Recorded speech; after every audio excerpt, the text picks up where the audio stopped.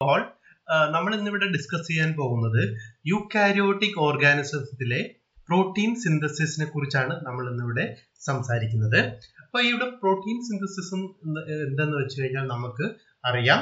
കാരണം നമ്മളുടെ ബയോളജിക്കൽ സിസ്റ്റത്തിലെ പ്രോട്ടീൻ എന്ന് പറയുന്നത് ഒരു ബയോമോളിക്യൂൾ ആണെന്നും ഈ പ്രോട്ടീൻ ഉണ്ടാക്കിയിരിക്കുന്നത് ചെറിയ ചെറിയ യൂണിറ്റുകളായ അമിനോ ആസിഡുകൾ ഒന്ന് ചേർന്നാണ് ഒരു കോംപ്ലക്സ് മോളിക്യൂളായ പ്രോട്ടീൻ ഉണ്ടായിരിക്കുന്നതെന്ന് നമുക്കറിയാം.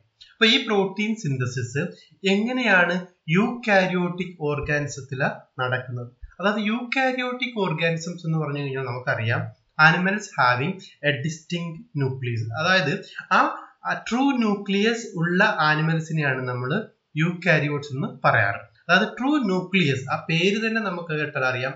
Eukaryotes means eu means true എന്നും കാരിയോട്സ് മീൻസ് ന്യൂക്ലിയസ് എന്നും. അപ്പൊ ആ യൂകാരിയോട്സിൽ നിന്നാണ് animals having a true nucleus or a distinct nucleus എന്ന പേര് കിട്ടിയത്. അപ്പൊ ഈ പ്രോട്ടീൻ സിന്തസിസ് നമുക്കറിയാം, പ്രോട്ടീൻ എന്ന് പറയുന്നത് ഒരു കോംപ്ലക്സ് ബയോളജിക്കൽ മോളിക്യൂൾ ആണെന്നും ഈ ബയോളജിക്കൽ മോളിക്യൂള് നമ്മളുടെ സെല്ലിന്റെ കമ്മ്യൂണിക്കേഷൻ മറ്റുള്ള സെല്ലുകളുമായിട്ട് കമ്മ്യൂണിക്കേറ്റ് ചെയ്യാനും കൂടാതെ സെല്ലിനുള്ളിലേക്ക് പല മെറ്റീരിയലിനെയും ട്രാൻസ്പോർട്ട് ചെയ്യാനും സെല്ലിന് പുറത്തേക്ക് പല മെറ്റീരിയലിനെയും ട്രാൻസ്പോർട്ട് ചെയ്യാനും അത് മാത്രമല്ല സെല്ലിനുള്ളിലെ പലതരത്തിലുള്ള ട്രാൻസ്പോർട്ട് മെക്കാനിസത്തിനും അല്ലെങ്കിൽ അയോൺ ചാനലുകളുമായിട്ടും ഒക്കെ ഫങ്ഷൻ ചെയ്യുന്ന ബയോമോളിക്യൂൾസ് ആണ് പ്രോട്ടീൻസ്.